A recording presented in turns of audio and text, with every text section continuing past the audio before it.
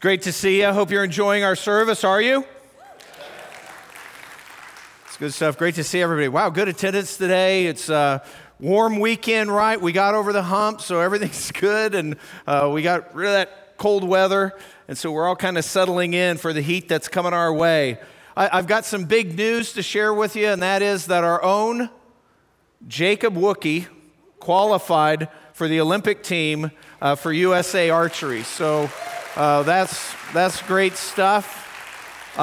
His parents, John and Patty, that you may know, were in Utah while he was shooting, and boy, it was it's just amazing how tough and tense all that is as all these men try to get spots on the Olympic team, and he made that through. Pam and I were following very closely on the internet, and then our daughter Bree, who's married to Jake, was giving us the frontline text on everything that was going. So exciting stuff. So we'll make sure he's still out of town shooting, but should be back maybe next Sunday. We'll see. But great. Just congratulations to him. We're going through the book of James, and the book of James, super practical, and he's basically telling us that real faith, real Christian faith, it shows up in our lives. That if we're truly believers, it changes our life. It shows up how we live. Real faith does. Real faith works. And we're continually reminded that it's not our doing and it's not our works that gives us faith. We can't ever earn our favor with God. Faith, the Christian faith, salvation, is a gift that God gives to us when we admit our sin and we cry out to Him for forgiveness based on what Jesus has done for us. But once we have that faith, it changes our lives.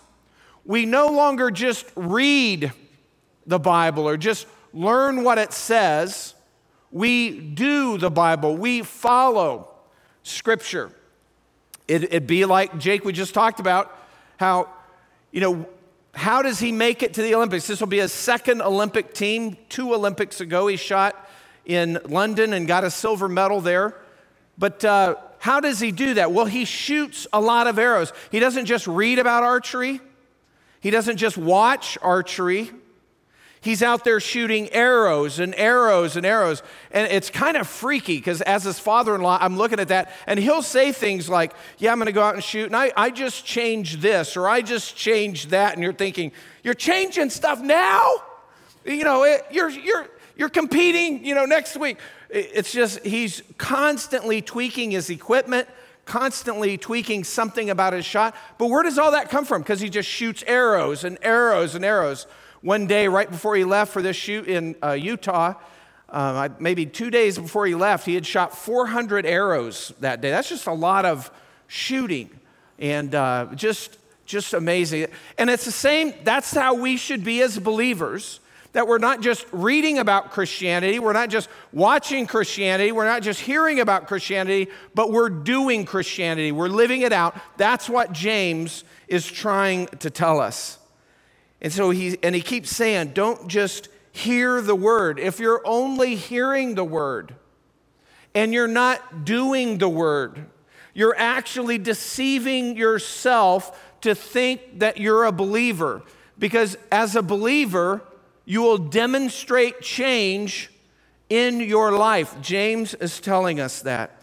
And he's saying when we come together as church, the Christian community is different than everybody else. Why? Because we put into practice the Word of God. Now, none of us do that perfectly. We get that.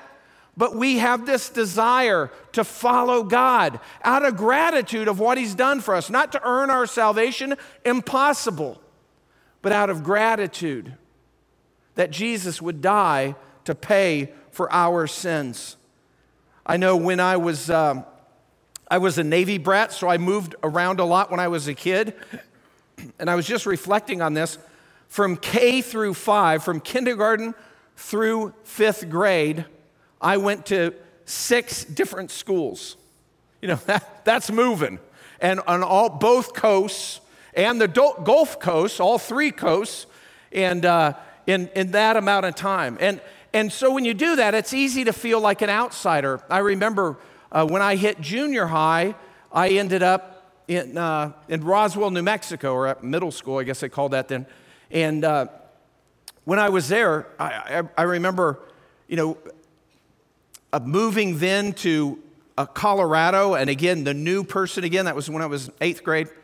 And when all that happened, we found another church. And when I was a teenager, and I went to what I would kind of call my home church in Pueblo, Colorado, it might sound odd coming from a pastor, but I attended church and I felt a little bit like an outsider.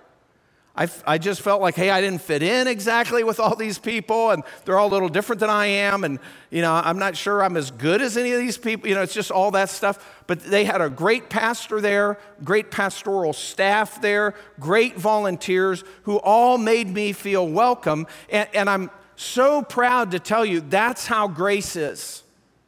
We get this kind of feedback all the time. People saying, wow, this is a friendly church. And that's exactly how God wants us to be, welcoming, so that people from whatever background would come in and hear about the Word of God. And now in this next section, we've just gone through chapter 1 in the last 3 weeks, and now we're beginning chapter 2, and James is going to talk about the church and favoritism, that we shouldn't do that. We shouldn't favor one group over another like our culture does. The church is not that way. He wants his church to be extremely inclusive so everyone can hear a very exclusive message that Jesus is the only way. But we want everybody included to hear that. Salvation through faith in Jesus alone. So James gives it to us straight here, and he gives us 3 directives on favoritism, and I want us to just go over that. Are we ready? All right, James chapter 2, verse 1. He says, "My brethren, do not hold your faith in our glorious Lord Jesus Christ with an attitude of personal favoritism." That's how he sort of kicks this off. And when he uses this word, personal favoritism, he's talking about us being partial to some people or another, that we would have a bias, and that is usually connected to external appearances. Not always, but a lot of times that's just, we look at somebody and we sort of prejudge them. And whether it's an external factor of rank or race or wealth or whatever it is, a lot of times what was happening in the first century is the same thing that happens today, is people kind of want to network and connect with people who can help them, who they can benefit from. And so because of that, we sort of, in our minds, or maybe even subconsciously, it's easy for us to prejudge people as to how much they can benefit us, for us to have a connection. And so we kind of zero in on the people that a relationship with them will benefit us, and then not so much people who we don't see that in. That's just what we do in our human nature. And God says, hey, we reject that. And we reject it because we have faith in our, how does he say it? Glorious Lord Jesus Christ. We, as Christians, have faith in our glorious Lord Jesus Christ. What if you came into church next Sunday and you got a little early and there were some seats around you, and then all of a sudden, Clarence Thomas, I don't know if you know Clarence Thomas, but he's like the best Supreme Court judge that we have. Let's say Clarence Thomas comes in and sits down in the seat next to you, and you recognize him. Wow, that's Clarence Thomas, Supreme Court judge. And so you're distracted, right? And let's say you stay seated there, and then you have a seat on the other side of you, and Denzel Washington comes in and he sits down. And you're just like, whoa, I know that's Denzel. I see him all the time in movies, and you're so distracted. And you would be, all through the service, you'd probably be kind of doing the side eye, like glancing over, going, what's this guy doing? How's he reacting to this? What's he dressed in? Well, those are nice shoes. Whatever we'll be doing, we'll be, checking things out, and we'd be totally distracted. But what if Jesus Christ showed up on the platform in what James says, all of his glory? And his glory, it just burns our eye sockets out. He shows up, boom, it's Jesus. All of a sudden, guess what? We're not distracted by anybody we're sitting next to, right? That's the point that James is trying to make. Hey, we have a relationship with our glorious Lord Jesus Christ, and because of that, we are not a respecter of persons. We've got a relationship with Christ that changes everything. He says, hey, if you treat the poor as less than your equal, then you don't understand the glory of Jesus. It's an interesting thought that he brings up to open up this subject. And if you really knew Jesus, you would never look down on anybody else. And that's really interesting. We understand that was important for the culture in the first century, but that's important for our culture. First of all, people in our culture, they have this huge problem, and that is people constantly redefine God in their own image. So they don't see the glorious Lord Jesus Christ. What they see is Jesus how they think Jesus ought to be, and that's less than glorious. And they sort of dumb Jesus down. They recreate Jesus in their own image so they can feel better about themselves. And they miss this. And then it's easy for them to look down on other people because in their mind, Jesus looks down on them too. That's what's going on, rather than believing what God has revealed about himself in his word. So next thing that happens here is James illustrates favoritism. And now remember, in the first century, churches were meeting together. A lot of times they were doing that in Jewish synagogues at the beginning.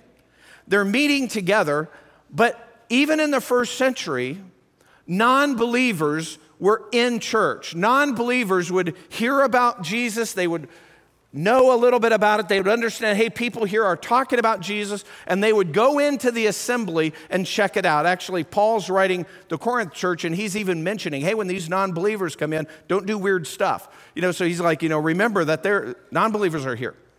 And so James now throws out a hypothetical situation on just this type of thing, beginning in verse 2. He says, "For if a man comes into your assembly with a gold ring and dressed in fine clothes, and there also comes in a poor man in dirty clothes, and you pay special attention to the one who's wearing fine clothes and say, 'You sit here in a good place,' and you say to the poor man, 'You stand over there,' or 'You sit down by my footstool. Have you not made distinctions among yourselves and become judges with evil motives?" So he throws out this hypothetical situation. He's going, hey, what are you doing? Again, one of the ways we show these preferences is just by external outward appearances. It's interesting the words he uses because fine clothes, literally in the Greek, it's shining garments. And what's happening there is back then in the first century, rich people would take gems and stitch them in to their clothing. And so their clothing would just be sparkling. And then it said with a gold ring. It actually says gold fingered. A ring finger, gold ring finger. And what really, that's a picture of a bunch of rings on each finger. In Rome, this was such a big deal, you could even rent rings to wear for a little while just to kind of show off, which, I guess you wouldn't want anybody to know they were rented, but you would do that. And then on the flip side, so you have one of these guys come in. On the flip side, you have another guy come in, and he is in dirty clothes. Why is he in dirty clothes? Because poor people typically, in the first century, a lot of people, they just had one change of clothes. That's why the law said, hey, if somebody's given you their cloak and a pledge, hey, give it back to them at night so they can stay warm. That's all they got. And so these guys, they just have one change of clothes. It kind of reminds me in our country during the Depression, you would see these men wearing suits digging ditches. You know, that's the clothes they had, one set of clothes. Same thing first century, one set of clothes. So this would typically be dirty clothes because these are the clothes he wore all 6 days that he was laboring, physical labor, poor guy.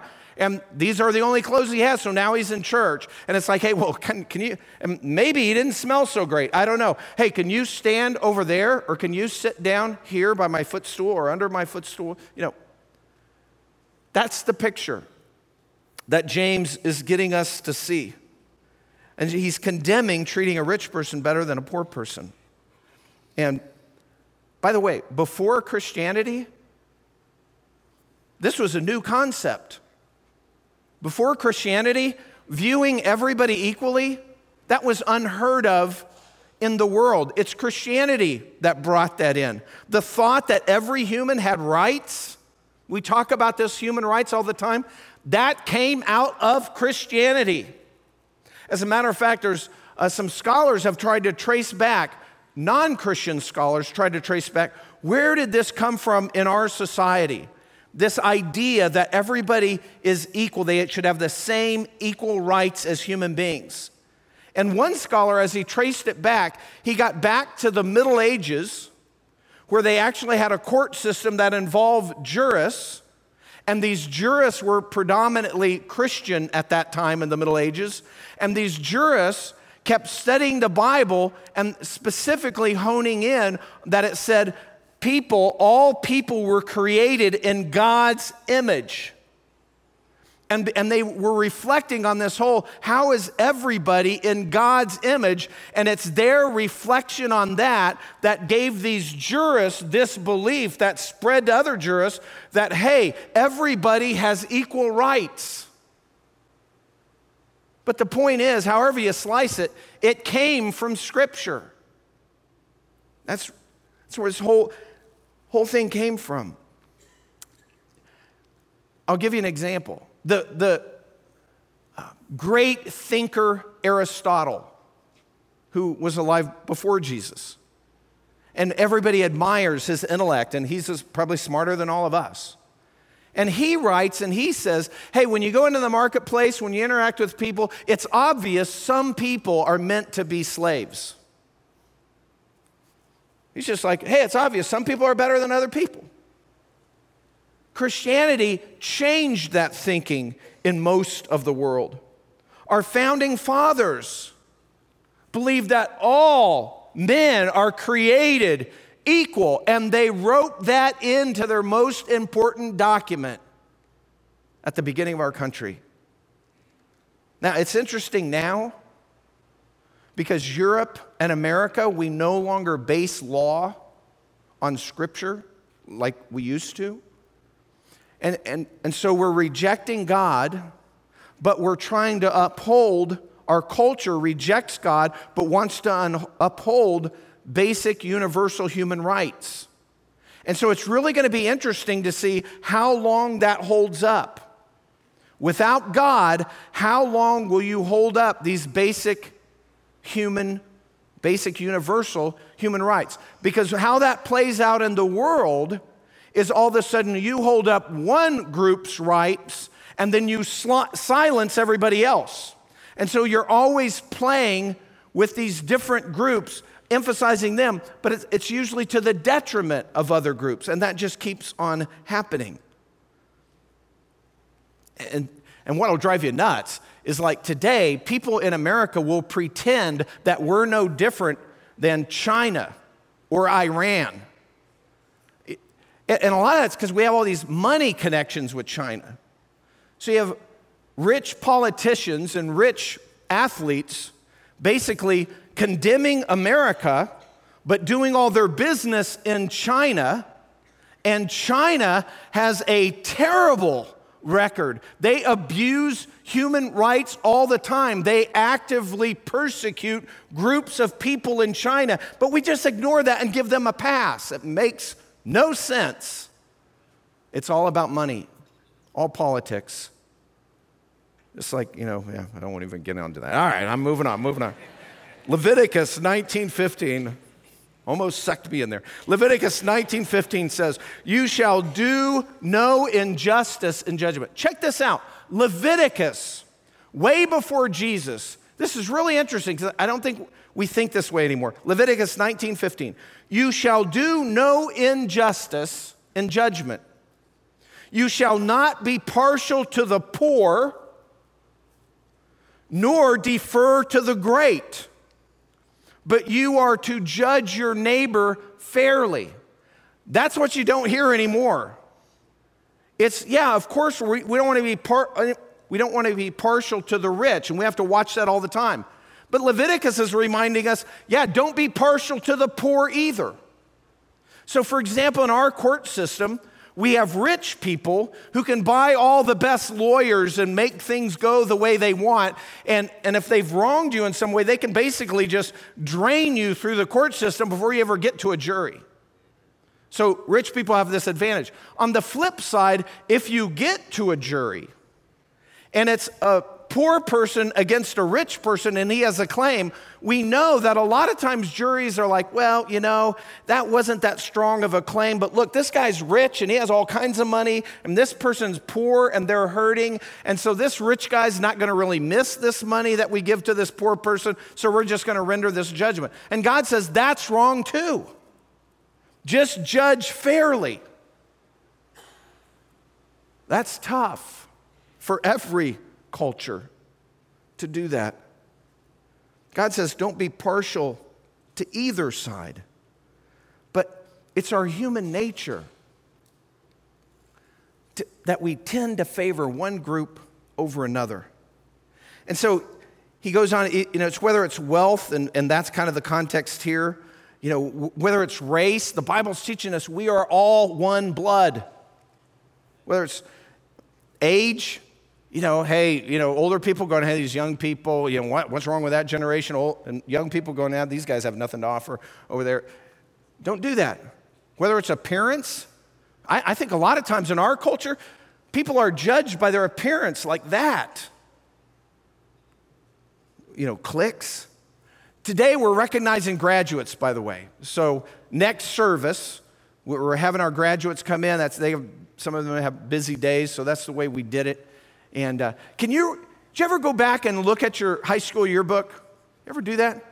It's kind of a blast from the past. And then, I don't know if this is true of you, but I'll look and I'll see all these different groups of people. You know how high schoolers, I assume they still do it, but back in the day, everybody just kind of grouped themselves. You know what I'm talking about? Like, I was in southern Colorado, so we had the ropers, the cowboys.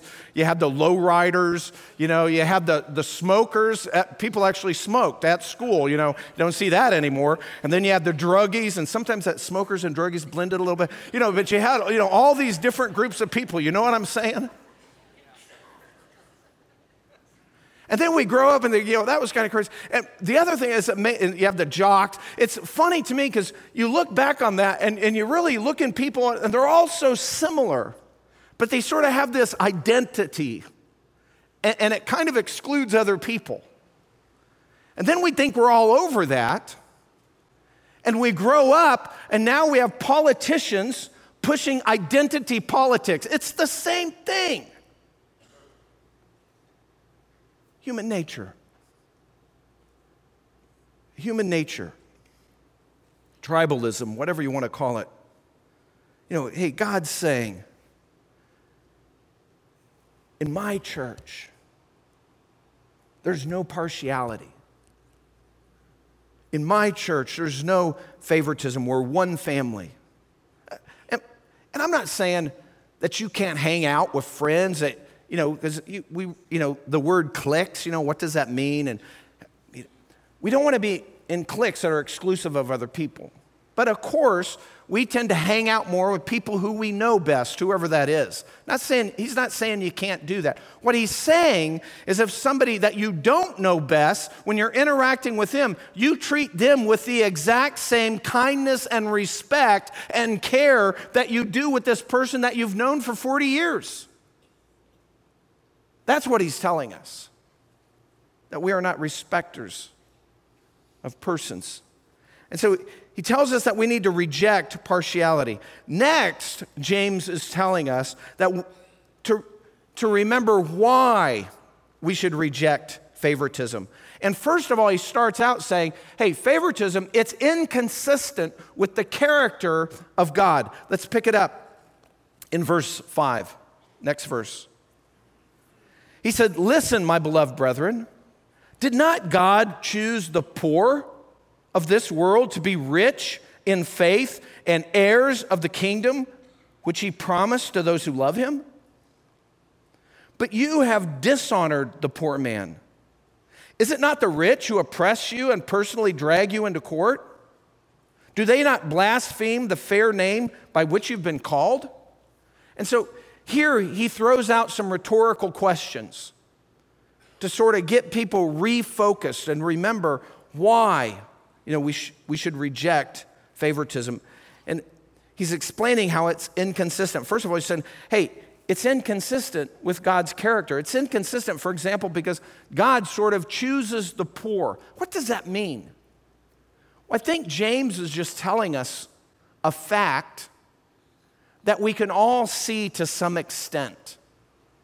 It seems in our world, no matter what country you live in, and basically when we're talking about America, we're all rich, according to God's standards. So before we start pointing fingers, but I think what God's, and as a matter of fact, through history, Christianity has always thrived the most where people are poorest, and there's the freedom to do that. So James saying, the poor, hasn't God chosen the poor? What he's saying there, it's the same thing Jesus said. Hey, it's harder for a rich man to come into the kingdom of God. Because we can see with our own eyes that poor people tend to be a little more receptive to the gospel.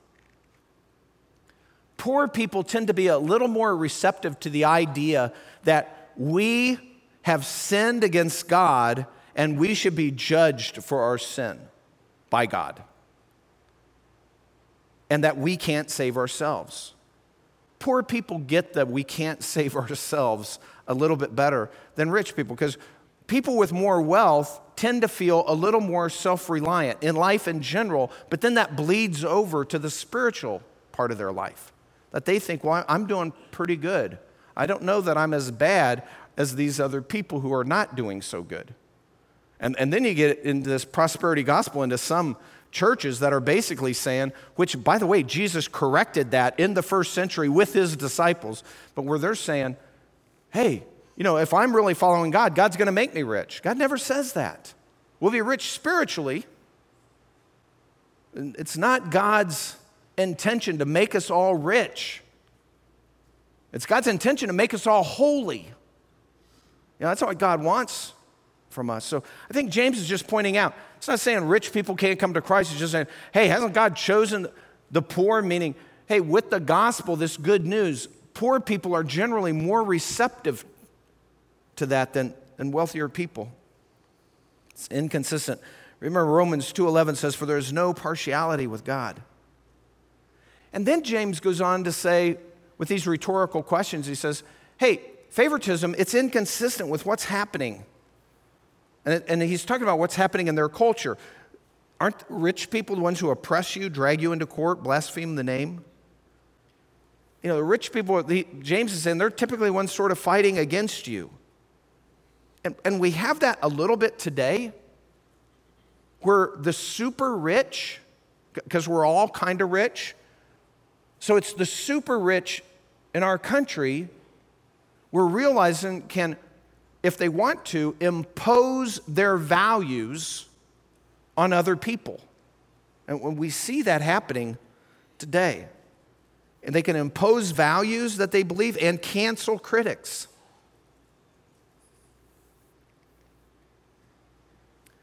the weird thing about it is today, if I started asking people, I just pointed and say, hey, you know, what star, not Jesus, not spiritual, but just, hey, who would you like to meet? You know, who would you like to have lunch with Wednesday afternoon or whatever? And people would start, you know, naming sports figures or politicians or whatever, or actors. But like, just think about sport, you know, we'll get out of politics.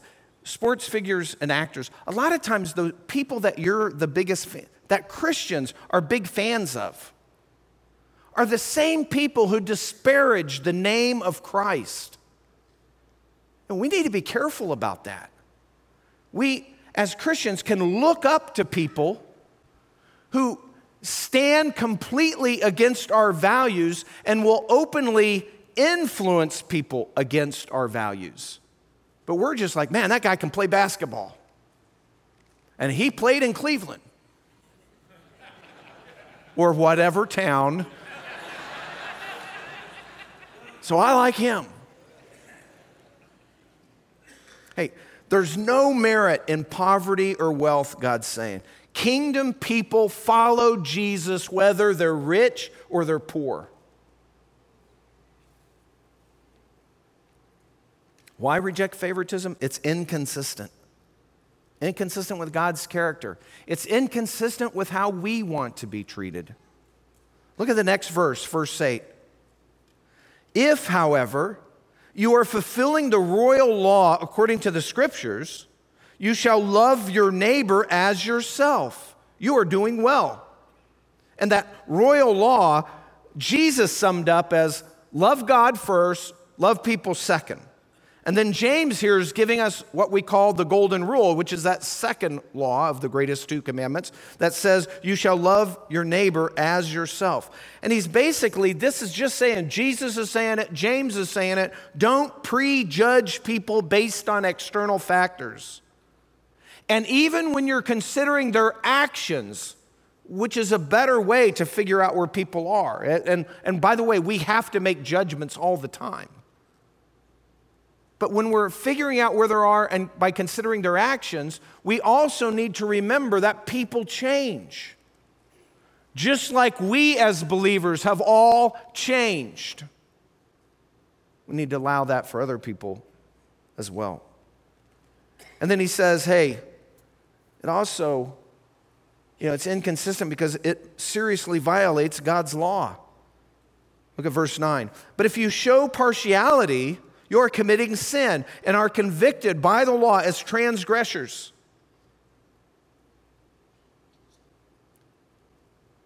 I said that kind of weird. Transgressors, all right. For whoever keeps the whole law and yet stumbles at one point, he has become guilty of all.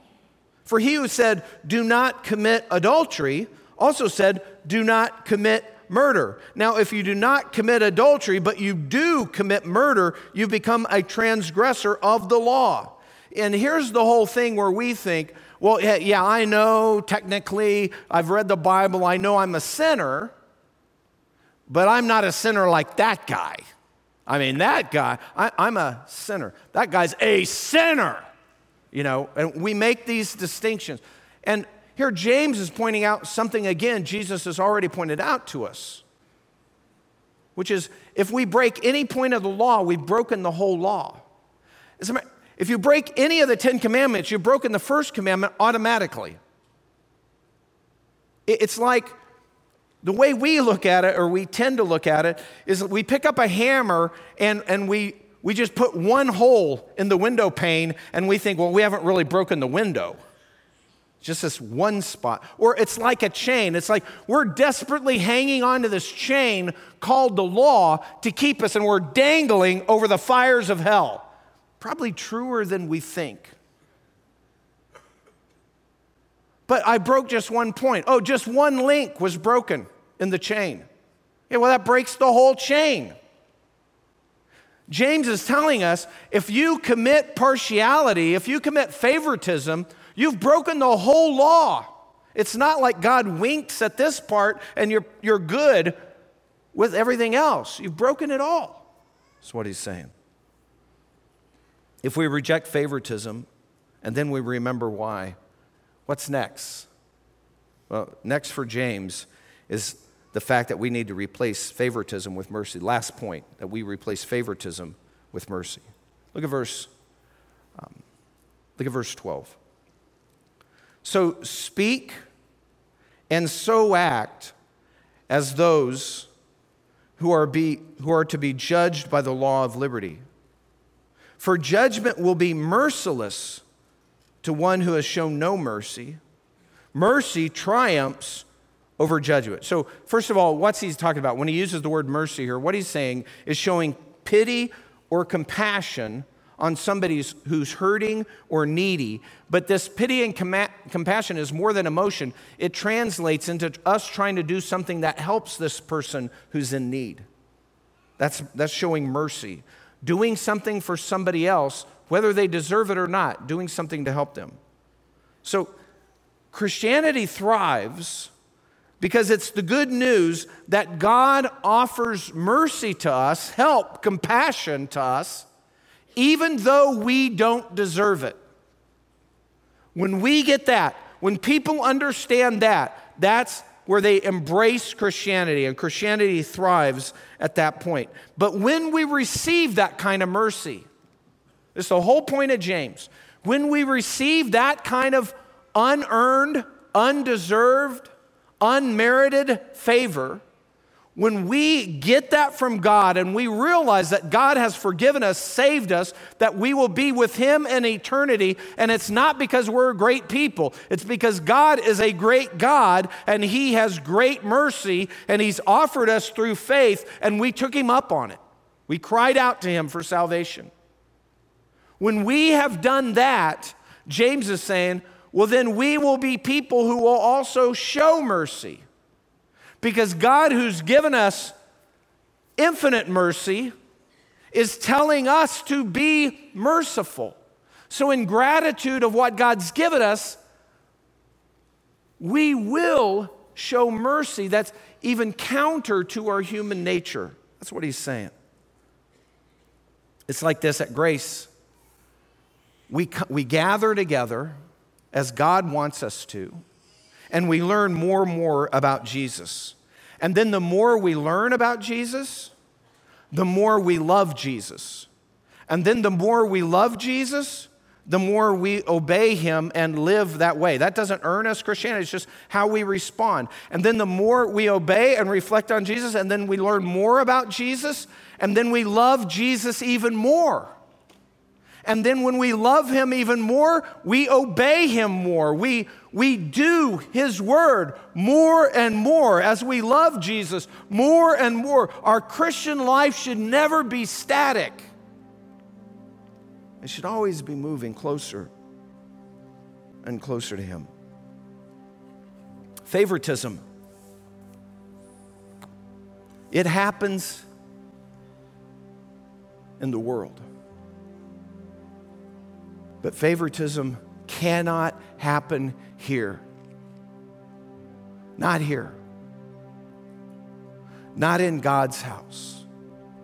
Not with God's people. It cannot happen because we've been changed.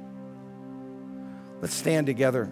We'll pray, and our team's going to come out and close us out.